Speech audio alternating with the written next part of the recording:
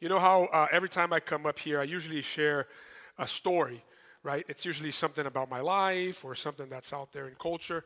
And the reason why I do that every time that I open a sermon is to bring you in, right? I don't want to come cold and hard right out the gate and introduce you to the topics that we have in Scripture and apply it in your lives. I usually want to warm you up a little bit, right? But today I don't have a need to do that because we're talking about sex. And so there's no need to, I already got you. I already have you. And so that's that. But let me tell you a few things just before we get into the text. And that is, here at Crossbridge, about 2 times a year, we touch on this topic because we live in a very sexualized culture, a very sexualized city. And it's important that we have these conversations at church. Some people are saying, hey, why are we having these conversations at church? Here's why we're having these conversations at church. Because if we don't have these conversations at church, then you will buy into the vision for sex that our culture is preaching to you on a constant basis. And it's a lot. It's a lot of content that comes to you all the time. Whether, they're selling, cleaning products or trips, there's always sex in there, right? And it's casting a vision, a particular vision that's not necessarily in line with the vision of Scripture. So it's important that we do here at church. And that's what we're doing here today. We're talking about sex from a biblical standpoint. Secondly, I am going to the book of Proverbs. I have here a copy of the book of Proverbs.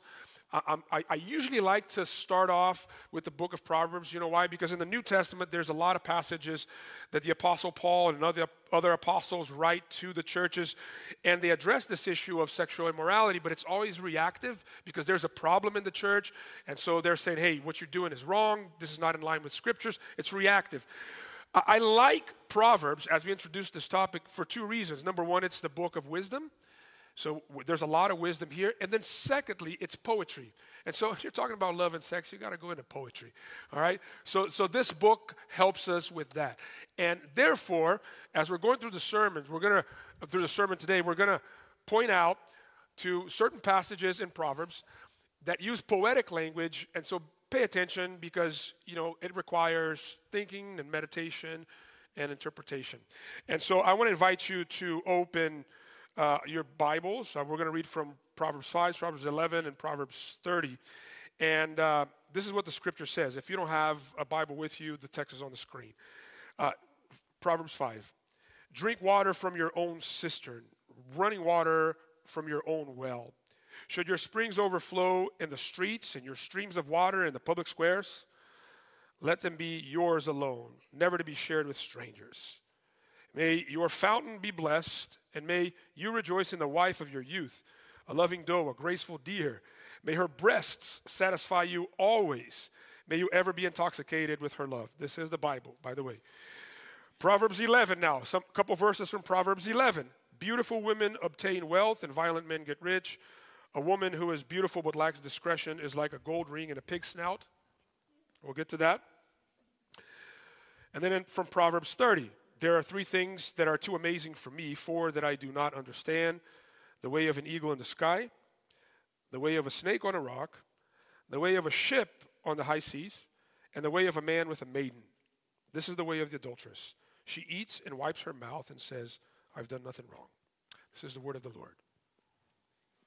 Some of you were afraid of saying thanks be to God after that last verse. I get you. So today, what are we going to do with these passages? First, we're going to talk about God's vision for sex. We're going to cast God's vision for sex. Then we are going to talk about God's manual for sex. There's a vision, and then there's a manual. There's guidelines, guardrails that must be respected in order for that vision to come into completion and fulfillment in our lives. And then lastly, we'll talk about the hope for sex. Because the truth of the matter is that all of us here in this room, we have one way or another expressed our broken sexuality. That's part of our story. We have been affected by the brokenness of others, and our brokenness has manifested itself because we're all sinful people here today. And none of us here in this room today, when we talk about this topic, has it all together in this area, including me.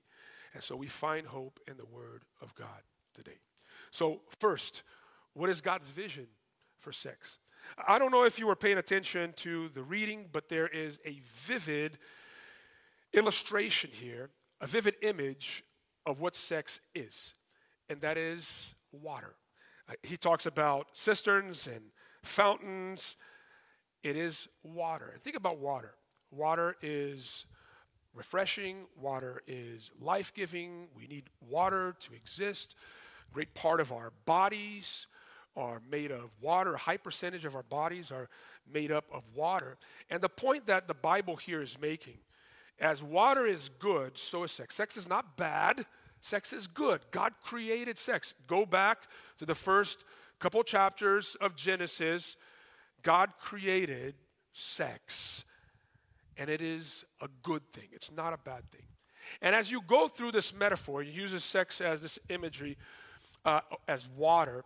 He then now delineates what female sexuality is and what male sexuality is here in the text. He compares women's sexuality in verse 15 to a cistern, to a well that you go in for water, and male sexuality in verse 16 as a fountain that spews forth water. I don't need to go into that.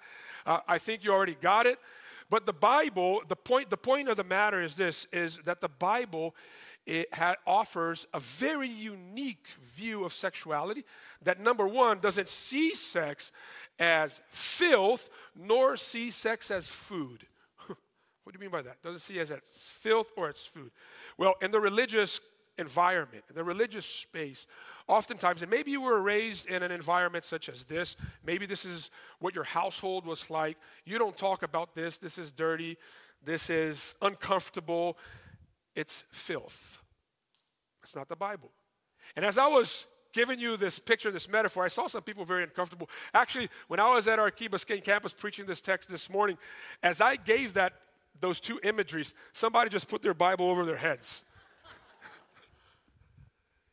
And if you think that that's not supposed to be in the Bible, or this conversation should happen at church, maybe you're holier than God, because God doesn't mind talking about it openly and in this way. It's not filthy. The Bible treats it as something that is beautiful. But it's not food either. Did you pay attention in the last verse that we read, the verse that made some of you uncomfortable in saying this is the word of the Lord? In Proverbs 30:20, let me read it again. This is the way of the adulteress. She eats and wipes her mouth and says, I've done nothing wrong.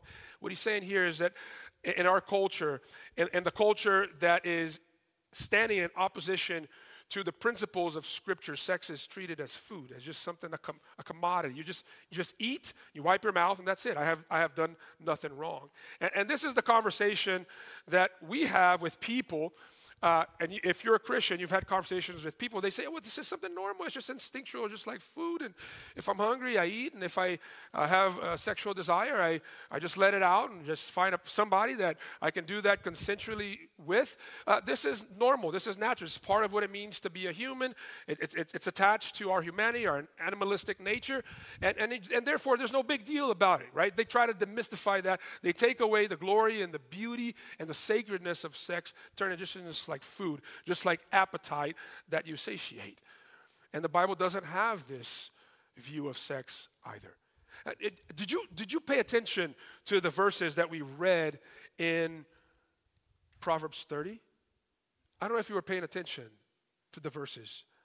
But the writer of Proverbs, in this case Solomon here, he gives us some amazing metaphors. Now we leave this water metaphor and we get to another set of metaphors now in chapter 30. There are 3 things that are too amazing for me and 4 that I do not understand. The first one is the way of an eagle in the sky, the way of a snake on a rock, the way of a ship on the high seas, and this is the 4th one, and the way of a man with a maiden. He is illustrating sexuality from the standpoint of Scripture to these 4 images. Now think about that. How many of you have a poster in your house or a painting of an eagle flying, soaring in the skies? And there were these very popular ones that came out in the 90s, with pictures of eagles soaring, and underneath it, the word freedom, right? It's unbelievable. It's beautiful. It's inspiring. A bird that can fly at that level of heights and that type of altitude, for the time that it can do that. And it's inspiring to us. It's a picture of freedom. And then think about a ship too. You know, you've probably seen that as well. Like, I was watching this video the other day of this massive cargo ship going through a massive storm in the Atlantic, just going up and down these swells with all those cranes. But they managed to stay afloat, and it's unbelievable, and it's beautiful. And he's saying those images are fascinating. Oh, and there's a snake too, slithering over a rock. And he says, you know, think about a snake that moves through this hard terrain without limbs. I mean, all those things are unbelievably fascinating, and those images are inspiring to us. They're beautiful. This idea of soaring, this idea of sailing, right, is mysterious and beautiful and inspiring. And he says this is how God created sex to be. It's for our good. It's for our benefit, so that we would soar, so that we would sail, so that we would be free. But then take these images that he presents to us here as metaphors for sex in the way that God has created. And you start to go deep into it, and you begin to realize the following. And that is that in order for an eagle to fly that way, it needs a pair of wings. It needs to respect the laws of physics. And for a ship, in the same fashion, you cannot sail a ship if there's a hole in the vessel, because the laws of physics will take you under and will make you crash. And so unless you're very mindful of that, unless you are very mindful of the laws that you must respect, if you embark in any of these journeys, if you decide to take sex out of the boundaries that God has established, it can only lead to breakdown. And the fact of the matter is that many of us are here in this room today, and the reason for our brokenness, the reason for our pain, the reason for a heavy weight of shame that many of us carried, it's because these guardrails were disrespected. Which leads us into the second point, which is God's playbook for sex, God's guidelines, God's manual for sex. The first thing that we learn, and it's very clear here in this text, is if you are going to soar, if you are going to feel as free as a sailor out in the ocean on a sailboat, being blown by the winds on your sail, if you're going to have that experience of delight in your life, you must not ignore the warnings that are in God's manual. And the first one is, which is here in the text, is you should not attempt this outside of the boundaries of marriage. God created sex uniquely and exclusively to be practiced within the boundaries of marriage. Look, go back to the text. Verse 16. Should your springs over... He's talking to... It's a professor talking to a student. A mentor talking to the mentee. Verse 16. Should your springs overflow in the streets and your streams of water in the public squares? And you're like, well, he's not talking about that sex should be exercised only within the boundaries of marriage between a man and a woman. Oh, yeah, he is, because in verse 17 he says, let them be yours alone and never to be shared with strangers. And then he goes and builds even more. May your fountain be blessed, and may you rejoice in the wife of your youth. It's supposed to be exercised within the confines of marriage. I marry people all the time, and every time that I marry people, the essence of the wedding, and I tell them as I'm doing the premarital counseling with them, are the vows. That's what makes a wedding, a true wedding, a wedding. It's not the music, it's not the processional nor the recessional, the element, it's not even the sermon. What makes a wedding, legitimate, are the vows that you take. When you make a commitment to the other person that they come first, you are first, meaning this is my relationship of priority, not my friends, not my parents. I left and cleft, okay? Not my parents, not my children, not the children that we will have, but you. Not my boss, not my employees. That's my relationship of priority. You come first. You're first. The vows also say, not just that you're first, but only you. Only you. No one else. Only you. It's an exclusive relationship between the two of you. And then thirdly, what you're saying in the vows, I'm summarizing the vows. What you're saying in the vows that you repeat or that you have repeated is that all of mine is yours. All for the two of us. Everything together. And what you, in essence, are saying is not only that that relationship's your relationship priority, not only that that is a relationship that's exclusive, but then thirdly, you are saying that everything is yours is now your spouse's, and everything that's your spouse now has become yours. There's a complete union that has taken place, and those vows are a covenant that you have said verbally, and then you have to sign. The state requires that you sign the papers too. That's what that means. That everything now is together, that you have become, that you're committing your life to that person, and you're becoming one emotionally. Their emotional problems are now your emotional problems. You can't say those are your problems. Those are not my problems. You can't say that after you're married. They're your problems.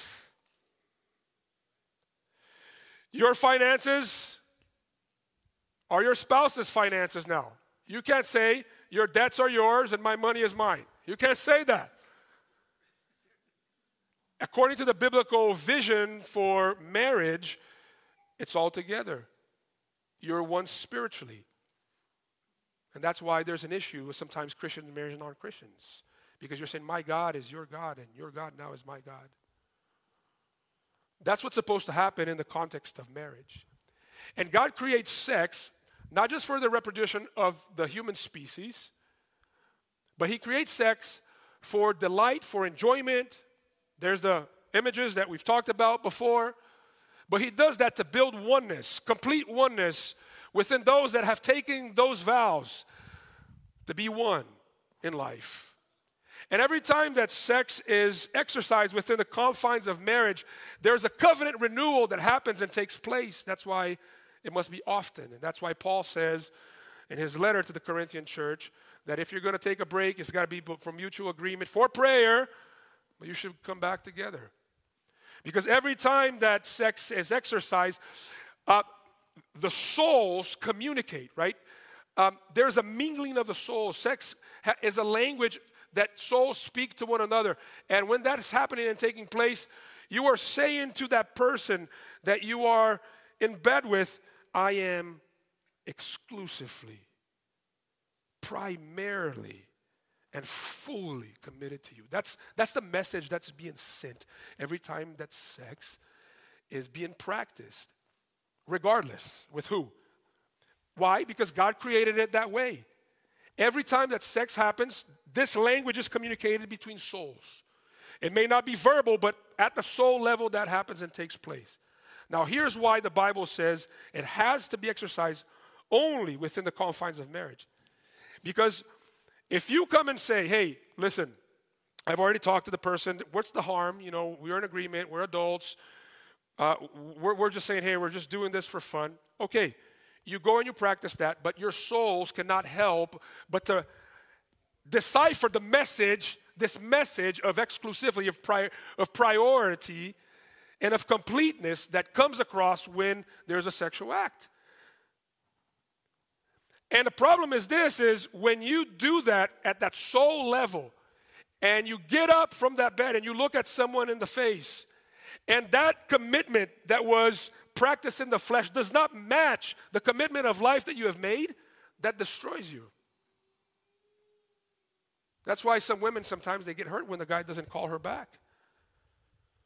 You know what that does? That destroys your trust mechanism, destroys this trusting apparatus that God has built inside of you. And what happens is all of your continuous relations will become more and more dysfunctional, and you'll begin to lose your humanity in the process and kill other people's humanities, because now you're treating people as a means to an end. And so that's why the Bible says, don't do it. Now, I'm not coming here this morning from a standpoint of condemnation. We're not coming here and saying, hey, you should feel shame for this. Like I said in the beginning, we're all broken, and we all have faced consequences for the ways in which we have taken this out of God's goodwill. Secondly, the Bible is very clear as well. It should be done to give, not to take. And the verse that stands out here that we read is verse 16 from Proverbs 11. It says, beautiful women obtain wealth and violent men get rich. Sex in scriptures is created by God as a means to serve and to affirm others versus to use and to exercise power. The opposite of the biblical vision of sex, which is to serve, is to use sex for control. And he talks about it here in this verse that we read, because how many people have used sex as a way to get security and comfort in life? He talks here about certain women. You've probably seen pictures of these beautiful women at the beach with these, horrible looking men. And I'm not saying that they're horrible looking, that they're horrible people, because we don't know the people that are behind those bodies. But you can only assume. And what he's saying here is that beautiful women, they use their looks, they use their sex appeal to get the places and to secure things in life. And he's saying that's not the way that sex was created to be exercised. And all of our deviances, speaking of men too, flow from this need to exercise control and power. Well, what is pornography? What is every sexual deviation? Is the need that you have to be in control of a situation because you were not able to be in control of your sexuality in the past. And so you enter into an extremely controlled space so that you feel a little bit better about yourself because you have lost all control in life. Dan Allender talks about this very deep. This is as deep as I'll go today. But he says this, all the sexual deviated fantasies flows from the fact that, we are angry at God. And we blame God for the life that we have had. And because we cannot get back at God, we take someone that was created in the image of God and we exercise power and control over them. Because we can't defile him, we'll defy his image. And that's dark. And the Bible says that's not God's design. And then thirdly, it's to focus on the big picture, not on what's on the surface. Sexuality in Scripture should be is commending us, is compelling us to see the bigger picture instead of that which only is revealed at the surface level. Verse 22 of Proverbs 11, a woman who is beautiful but lacks discretion is like a gold ring in a pig's snout. Now, I was thinking about this metaphor, and I was wrestling. I don't know if I should bring this metaphor forth because it's kind of disgusting metaphor. But it's a good metaphor. And that is, think about this. Look at the metaphor. You're walking down the street and you see a golden ring, a piece of jewelry. You're like, wow, beautiful, except it's in the dirt. And you reach out for it. You're so attracted to it, and you reach out for it. And when you yank it out, the hog comes with it, filled with mud. And what the writer of Proverbs is saying is, if you go for that which is on the surface, I want that person just because that person looks this way, or that person has power, or that person has money, and that's what makes you attracted to someone. It's kind of like going for the golden ring, but the hog comes with it as well. And some of you have a mess in your lap because that's what you went for. And you didn't look at the partner in the holistic way. The person you wanted to spend life with, the person that God may be bringing into your life for your own good and your own sanctification, your own maturity, your own growth. Some young people pass out amazing spousal prospects because they go for the ring and they get the hog with it. And if you go for the whole person, that's what the Bible is saying, is if you go for the whole person, you'll get the gold. But if you go for the gold, you'll get the hog. So look at the whole picture. And then lastly, do not worship sex. Sex is a signpost that points out to the creator of it. In fact, verse 18 it's a prayer asking God for health and life-givingness in the context of sex. May your fountain be blessed and you rejoice in the wife of your youth, which is a gift of God to you. Let her breasts satisfy you. It's a prayer for health. It's a prayer for intimacy. And God is obviously saying through this passage and others, I don't want you to lose the focus that I'm what's at the other side of this. And the glorious intimacy that you can ever experience in this life, in the best and the purest marriages, are only a foretaste of the ultimate delight that you will experience in all of eternity with me. It's a picture of what it means to be eternally united to Christ. Marriage points to the relationship between Christ and the church. That's what Paul writes about in Ephesians 5, isn't it? That's the idea. But the problem in our culture, and it wasn't a problem in that culture, I think, they didn't idolize romance, because back in those days you didn't get married for romance. Who cared about romance? You married back in those days in order to advance your name and your family's name. That's what you did. Who cares about, I'm in love with that person. And therefore the Bible has this really unique countercultural vision, even to that culture back in those days. But to our culture, we do worship romance and sex. I mean, even an action movie. Sometimes I like action movies. Watching, they put like this silly romance in there. It's like, why are you doing that? That adds nothing to the plot. Take it out. But unless you put some form of sex in there, it doesn't sell nowadays. Look at the songs, the obsession. Look at all the apps that have been created for people to connect and to find romance in life. We're obsessed with this thing. And the reason why we are obsessed with this is because we have replaced God for the love partner. That's what our culture has done. Our culture has stopped looking at God and has looked at the love partner as the Savior. And even the Disney movies are all about that. And I had to grow up. I had to tell my kids growing up, my girls, I have 4 girls, this Prince Charming never will exist. You'll never find this in life. I know Disney tells you that, happily ever after. People are broken and imperfect. And you should not live your life trying to find that person, because you will never find that person. Ernest Becker, who is an atheist and wrote a book on this titled The Denial of Death, he confirms it. Look at what he says. Here are the quote. After all, what is it that we want when we elevate the partner to the position of God? We want redemption, nothing less. We want to be rid of our faults, of our feelings of nothingness. We want to be justified, to know that our creation has not been in vain. We turn to the love partner for the experience of the heroic of the Disney movies. For perfect validation, we expect them to make us good through love.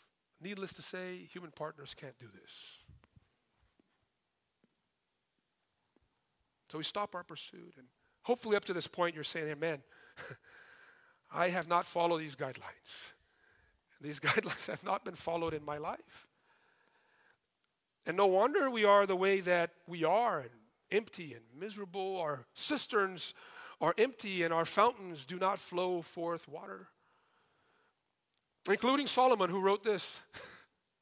Especially Solomon, who wrote this. Just look at his life. It was a mess in this area. So what do? Do we end the sermon here feeling bad about ourselves and just going home and Pastor Felipe says we're all screwed up and messed up? Is that how we end our time here? Or do we say here, let's do this. Let's get it together and let's stop these practices and let's embrace these principles. That doesn't work either. I know. So what do? Where's the hope?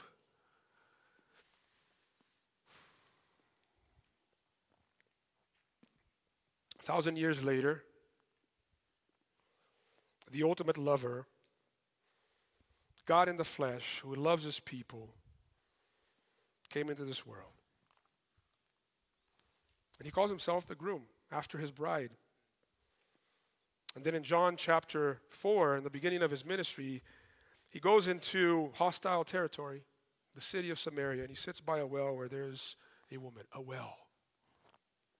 a woman whose well was empty.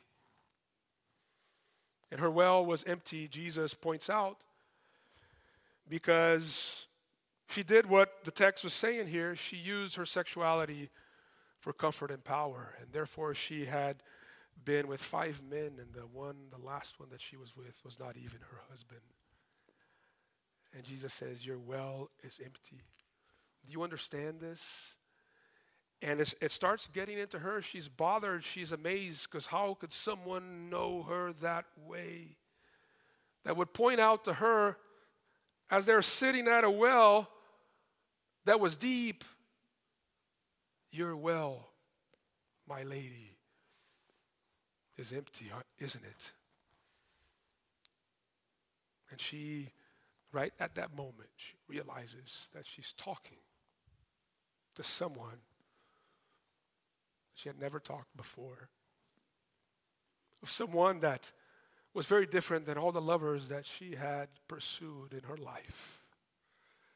Here is a man worth falling in love with and giving myself to.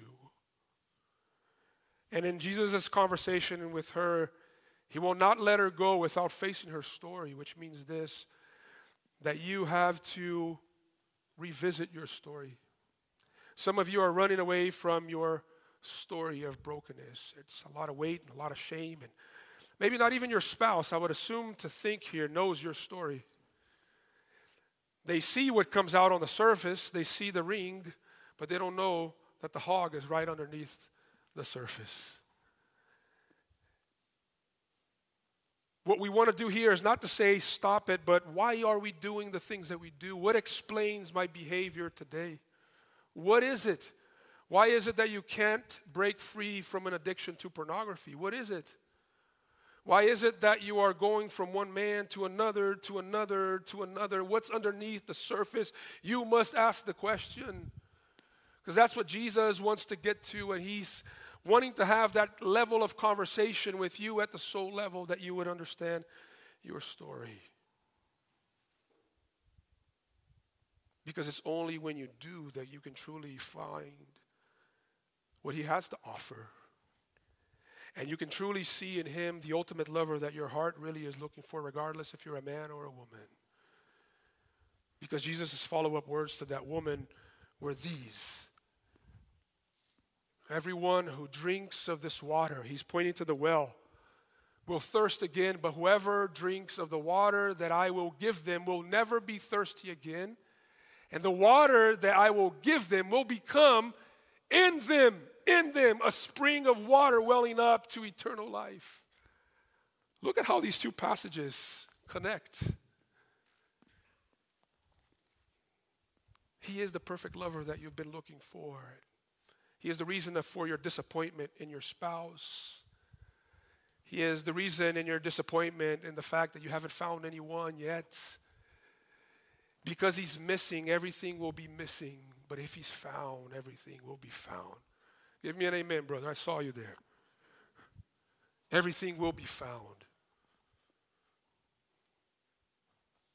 And he is the perfect lover. Why is he the perfect lover? Let me give you some reasons why he is. Because number one, he delights in you.